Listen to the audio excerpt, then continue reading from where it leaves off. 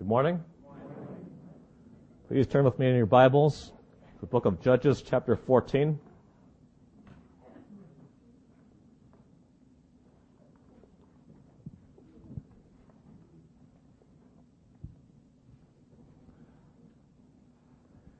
I'd like to consider today one of the great problems that prevents believers from being used of the Lord to their full potential. Let's say we have a man whom the Lord has blessed with multiple spiritual gifts. Say he has the gift of preaching, leading, evangelism, administration, helps, giving, and he has all these gifts to a high capacity. And this man has faith. He has mountain-moving faith. So what could possibly stop this man from being used of the Lord to his full potential? Now let's shift gears to the book of Judges. The man we're going to look at today, he was used powerfully of the Lord. He was gifted by the Lord in ways that no one had ever been before. He had strength that no one had ever had before. He was a man of faith. He's listed among the other judges and prophets in the book of Hebrews as one who, through faith, subdued kingdoms, worked righteousness, obtained promises, stopped the mouths of lions, quenched the violence of fire, escaped the edge of the sword, out of weakness were made strong, became valiant in battle, turned to flight the armies of the aliens. His name was Samson. Samson is the last of the judges whose life is detailed in the book of Judges. He had enormous potential, and certainly he had a share of victories. Yet for all the power he had, there was one flaw in his character, the one problem I mentioned in the beginning, that kept him from being used as fully as he could have for the Lord, that held him back from accomplishing anything lasting for the Lord in Israel. We first see Samson chapter 14, starting at verse 1. Now Samson went down to Timnah and saw a woman in Timnah of the daughters of the Philistines. So he went up and told his father and mother, saying, I have seen a woman in Timnah of the daughters of the Philistines. Now therefore, get her for me as a wife. Then his father and mother said to him, Is there no woman among the daughters of your brethren, or among all my people, that you must go and get a wife from the uncircumcised Philistines? And Samson said to his father, Get her for me, for she pleases me well. But his father and mother did not know that it was of the Lord, that he was seeking an occasion to move against the Philistines. For at that time, the Philistines had dominion over Israel. Now, Samson was not attracted to this woman because she was a godly woman. Unfortunately, what we have here is the complete opposite of what we had last week between Boaz and Ruth. Last week we saw a man who was attracted to a woman not at all by her appearance, but by her godly character. Ruth was faithful, loving. Boaz called her a virtuous woman. With Samson, though, all we have is pure, complete, just physical attraction. There's total lust of the eyes, lust of the flesh. He saw something pleasing to his eyes. He wanted to take it. And it can't be said that he liked her because of her character, because it doesn't even look like it's till verse 7 that he actually even talks to her. Just get something clear right off. When it's stated it was of the Lord, God did not put this idea into Samson's mind to marry this Philistine woman. God's not the originator of sin. Samson's still accountable for his choice. He did the wrong thing here.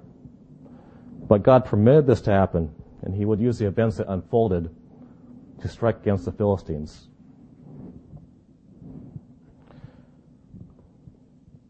In these verses too, we can see Samson is a man who does not really listen to what anyone else says. He doesn't like authority.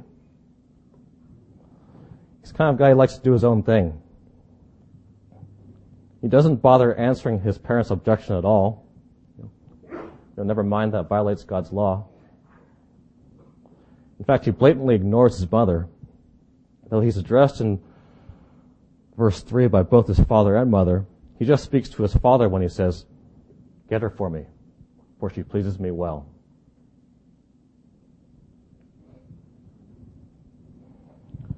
Continuing with verse 5. So Samson went down to Timnah with his father and mother and came to the vineyards of Timnah. Now, to his surprise, a young lion came roaring against him. And the Spirit of the Lord came mightily upon him, and he tore the lion apart as one would have torn apart a young goat, though he had nothing in his hand.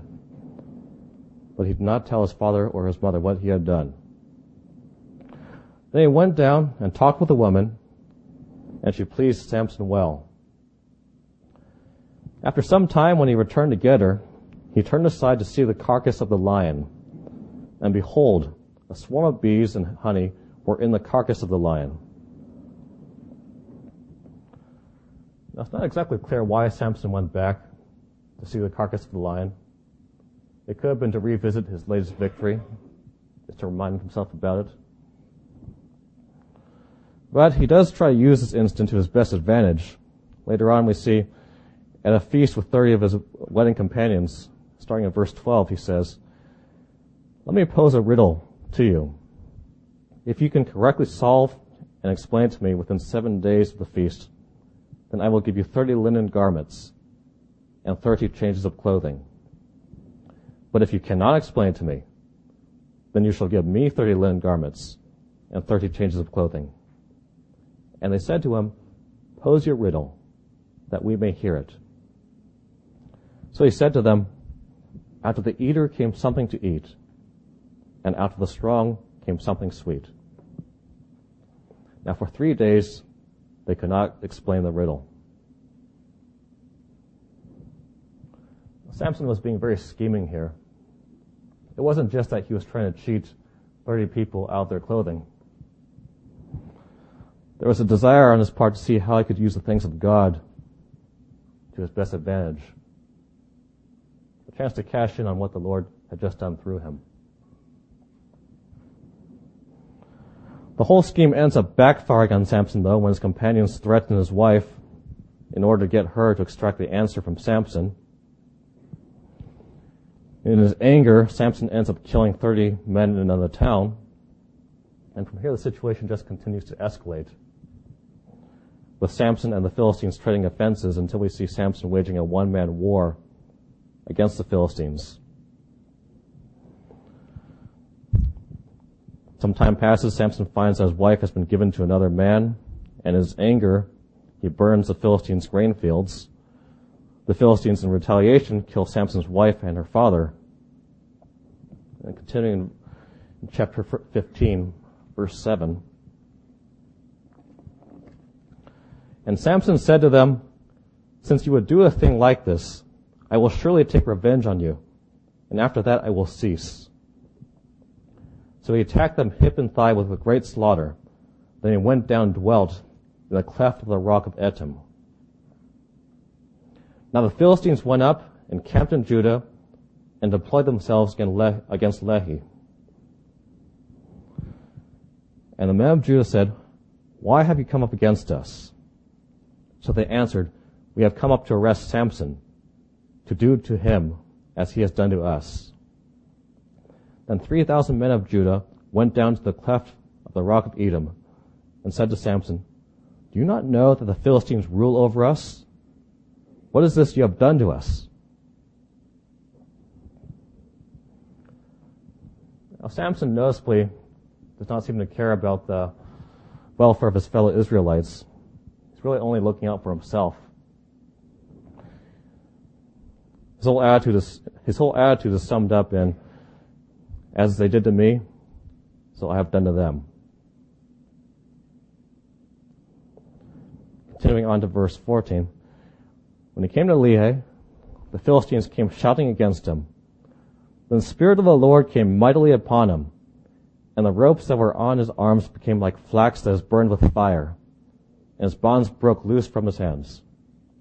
He found a fresh jawbone of a donkey, reached out his hand and took it, and killed 1,000 men with it.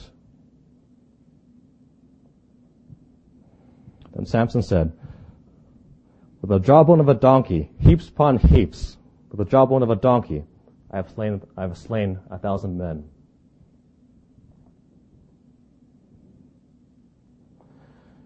And while we see that Samson certainly had a lot of faults, you can see from his prayer that follows the battle, Samson certainly had a bold prayer life. Verse 18, then he became very thirsty, so he cried out to the Lord and said, you have given this great deliverance by the hand of your servant, and now shall I die of thirst and fall into the hand of the uncircumcised? So God split the hollow place that is in Lehi, and water came out and he drank, and his spirit returned, and he revived. It actually sounds like at first that Samson is accusing the Lord of being uncaring. But what he's really doing is he's calling God on who he is. Lord, it's not consistent with who you are, that you would let me die here, not after what you have done through me. And noticeably too, Samson does give the Lord the glory. He knows that it was not himself that had victory over 1,000 men. He says to the Lord, you have given this great deliverance.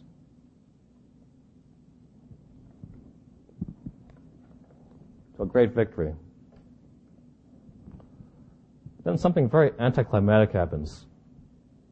You would think after this great victory, it would be time to follow this up with an even greater victory. Like maybe Samson could have called those 3,000 men who had come to arrest him and instead rallied them to fight against the Philistines. Now could have been the time to liberate Israel. Instead, we just see Samson descending further into sexual sin. Going to chapter 16, verse 1. This time he's not even seeking to marry a Philistine woman.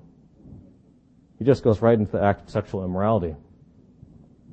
Then Samson went to Gaza and saw a harlot there and went into her.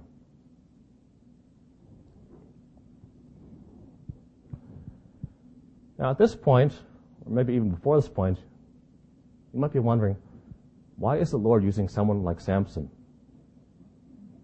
And Samson he's obviously not a godly man.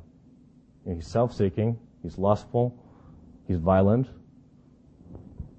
He does things out of anger and vengeance. And why didn't the Lord use a man who was honorable, who was humble, who loved his countrymen?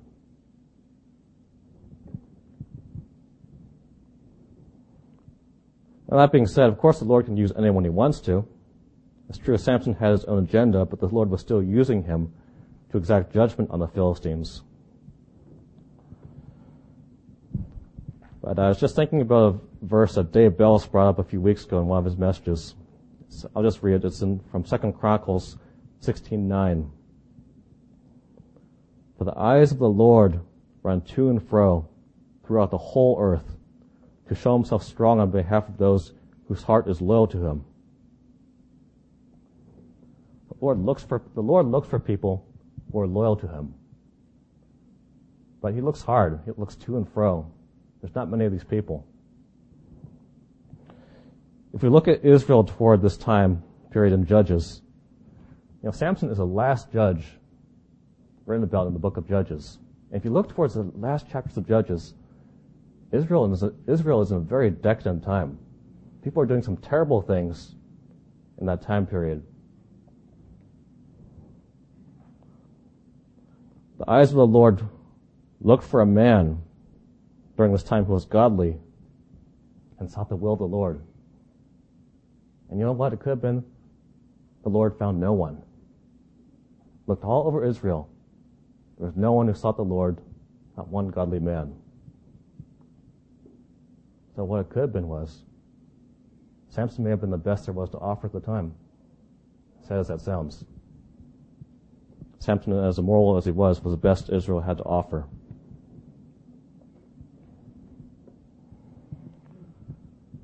Going on to verse 2, when the Gazites were told, Samson has come here, they surrounded the place and lay in wait for him all night at the gate of the city.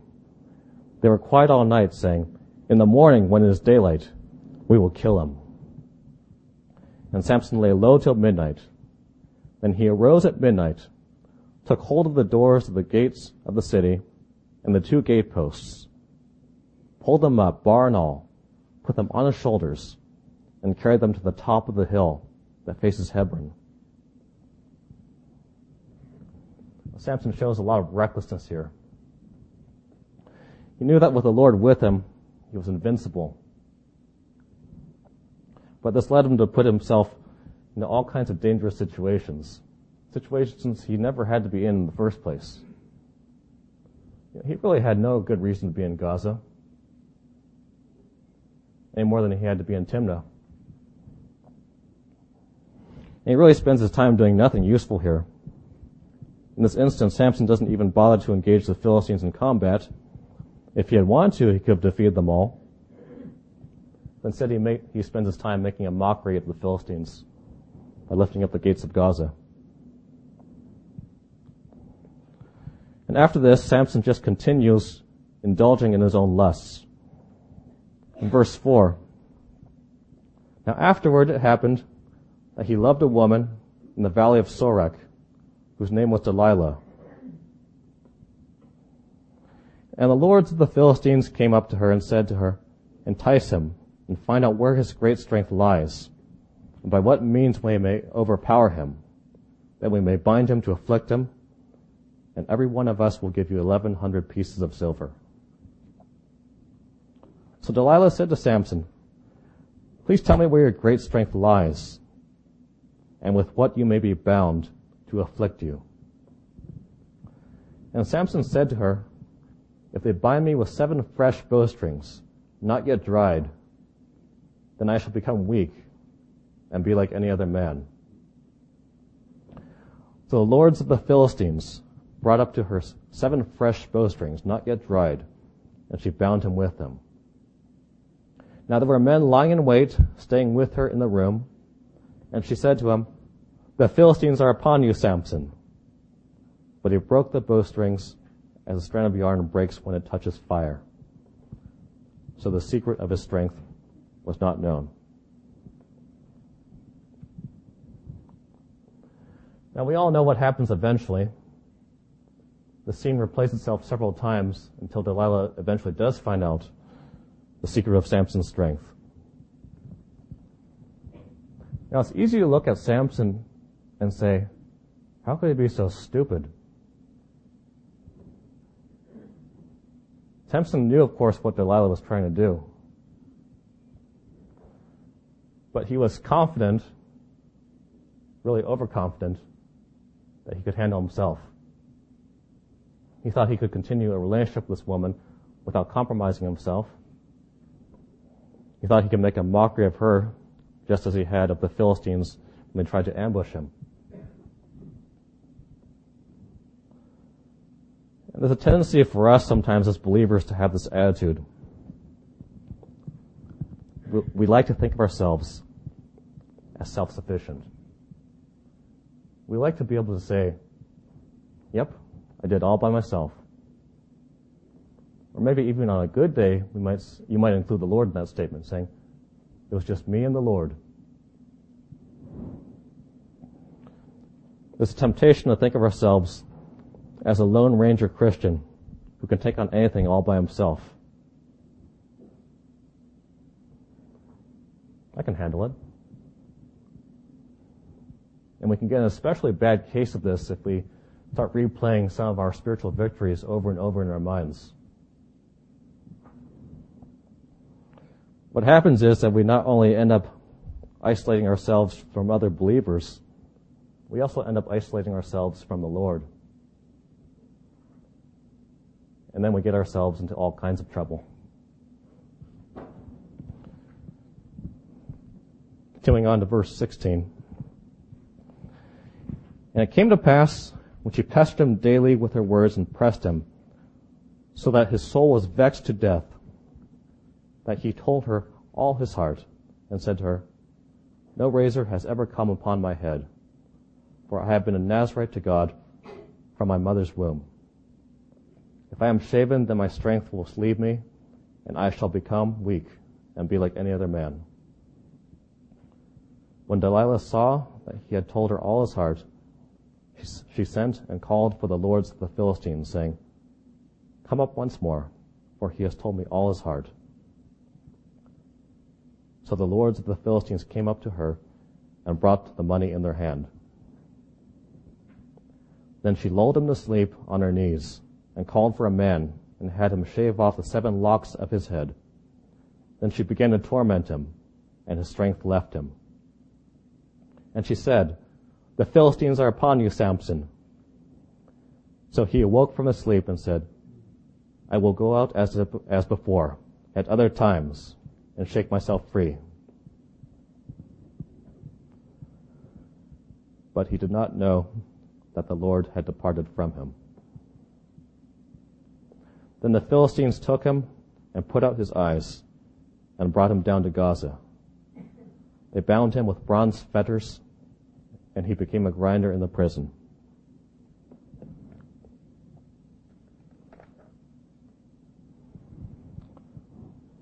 Now, we don't know exactly how long Samson spent as a prisoner of the Philistines. It could have been months. It could have been years. Eventually, one day, he is brought out to be a spectacle before thousands of Philistines in their temple. And then he prays to the Lord one last time. Samson's prayer at the end of his life shows a lot of brokenness. All that confidence, all that boldness he had before, that's all gone now. In the time Samson spent in prison, grinding grain day and night, he probably suffered a lot of abuse, a lot of jeering from the Philistine guards. As he stayed in the prison, there were probably some times where he looked back at his life and he regretted how he had squandered what the Lord had given to him. Now here he was a blind man, completely useless to fight any battles for the Lord. So now when Samson prays his last prayer, it's a lot more humble and plaintive. He knows that he does not deserve another opportunity to be used of the Lord. If anything, he knows he deserves to be forgotten. Verse 28.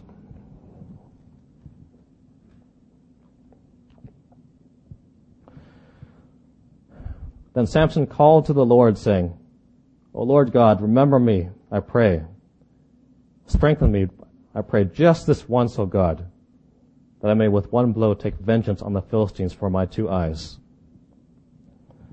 And Samson took hold of the 2 middle pillars which supported the temple, and he braced himself against them, one on his right and the other on his left.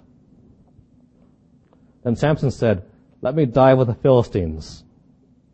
And he pushed with all his might, and the temple fell on the lords and all the people who were in it.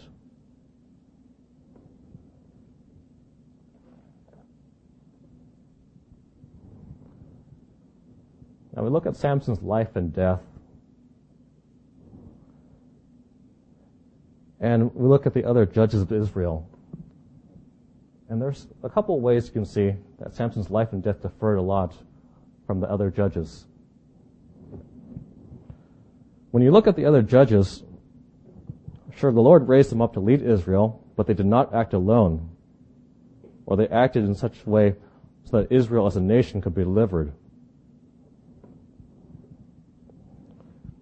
Second, with Samson, there was no lasting effect from his victories.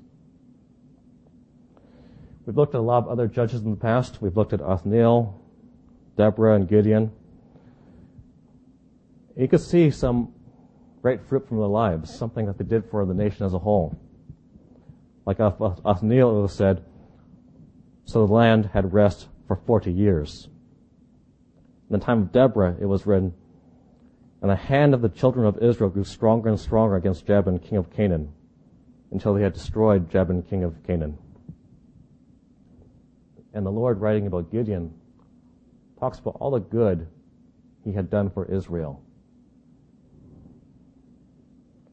Now, with a man with the power of Samson, you would have thought that he could have led some kind of decisive victory against the Philistines that would have liberated Israel for good. Yet the Philistines are mentioned as fighting against Israel for literally hundreds of years after this. There is no verse in the book of Judges that reads, "So the Philistines were subdued under the hand of Israel, and the land had rest." No, that's not in there. Instead, this is what we see at the end of Samson's life after he dies in the temple.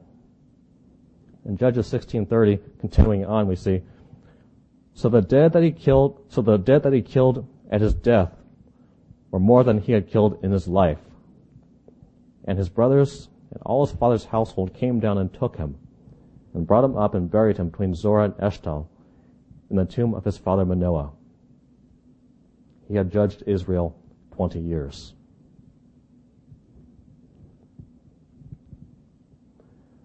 There's a rebuke in this verse.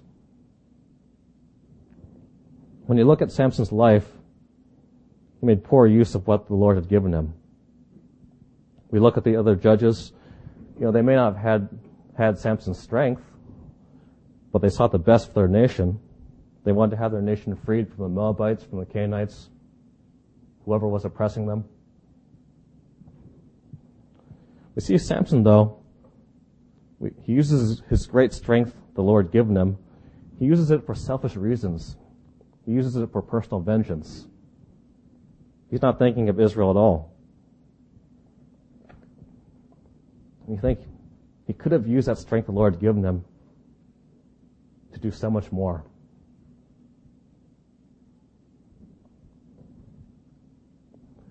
Now these days, the Lord doesn't give believers superhuman strength. But he does give spiritual gifts. The spiritual gifts the Lord gives to believers, they're extremely powerful. Teaching, helps, giving, evangelism. Those are just a few. You could find a more complete list in Romans 12 or 1 Corinthians 12. But the Lord did not give us those gifts so that we can just look cool and impress others, or to say, look at what I can do. Let's turn to 1 Corinthians chapter 12.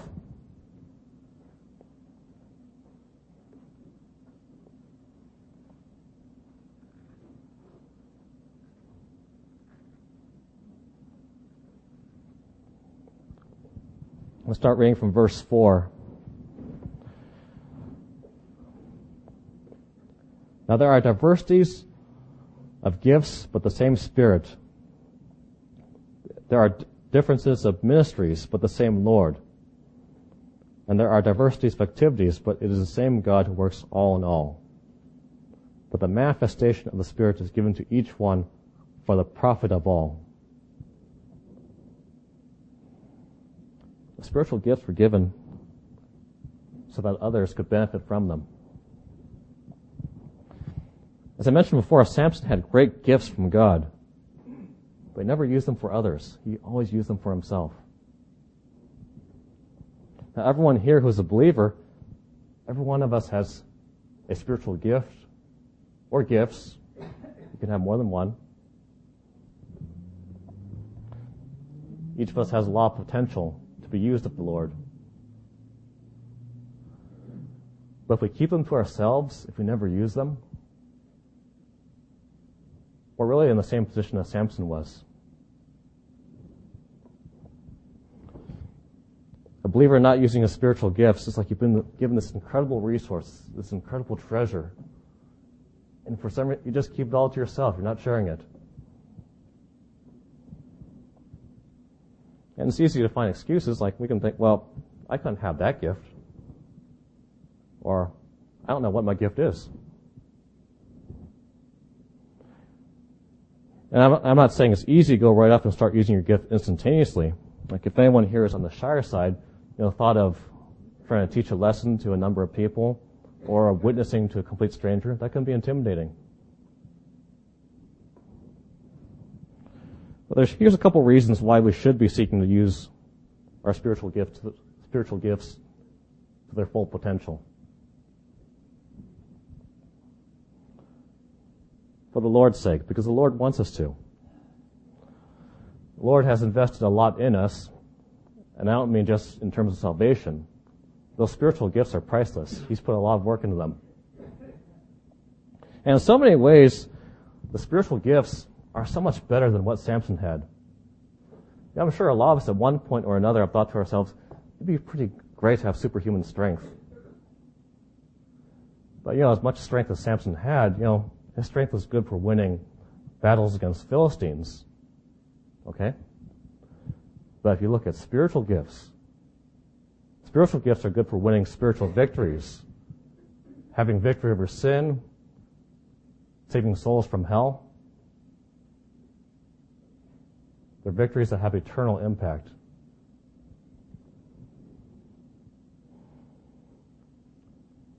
The Lord is one day going to call us into account for how we've used them when we appear before the judgment seat of Christ. Wouldn't it be terrible if you went through your whole life and never used the gift that the Lord had given you? What would you say to him when the Lord asked you, what did you do with that gift I gave you?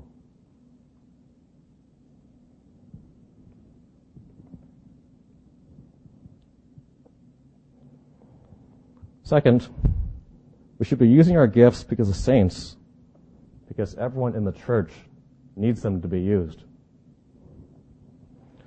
I just named a few of them, but every single one of these gifts, they're desperately needed. Spiritual gifts are meant to be exercised for each other. There's so many one another commands in the Bible. We are to bear one another. You don't have to turn all the verses, but in Galatians it said we are to bear one another's burdens. In Hebrews we are to exhort one another. In 1 Thessalonians we are to comfort one another. And Galatians again, we are to serve one another. And encompassing all of these command in 1 John and the Gospel of John, love one another. And that's just a small sample of those one another commands. And we fulfill a lot of these commands by using our spiritual gifts as they were meant to be used.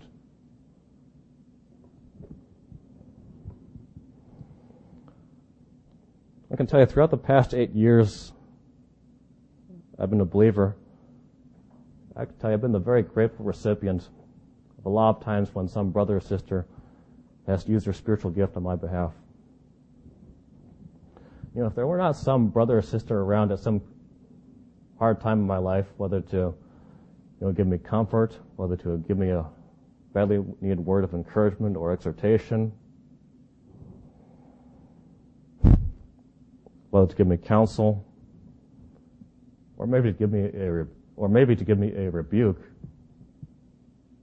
I can tell you, if that brother or sister were not around,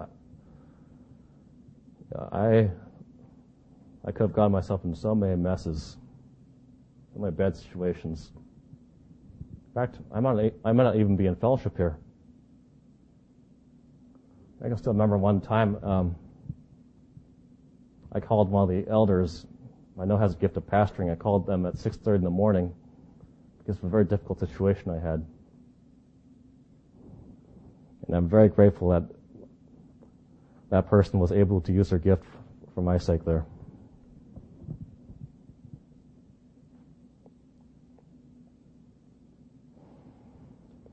No believer can stand alone. There might appear to be a great man of God who's doing things all by himself, out in the middle of nowhere, not having any other believers around. But you can be sure that if he really is being used by the Lord to his full potential and doing all these things, there's probably a bunch of saints behind him, whether giving him direct encouragement, comfort, or prayer. He's really not alone. And we need each other. We need each other so badly because we're literally part of one another. With Romans and Ephesians it says, We are members of one another. Ultimately, if we go off alone, if we try and do our own thing, the Lord's gracious. He can use us, even so. But we end up accomplishing so much less than what we could have. A lot of times, if we just try and go off by ourselves, we could end up just like Samson was, powerless and useless with his hair cut off. Let's pray. Heavenly Father, we thank you for your great love for us and how you've given us so much, not just salvation, but Lord, you've given us these great gifts that you would have us to use. And pray, Father, you would tighten the bonds of fellowship here. And that, Lord, you would show us how best we can glorify you through these. Thank you, Lord, in your Son's holy name.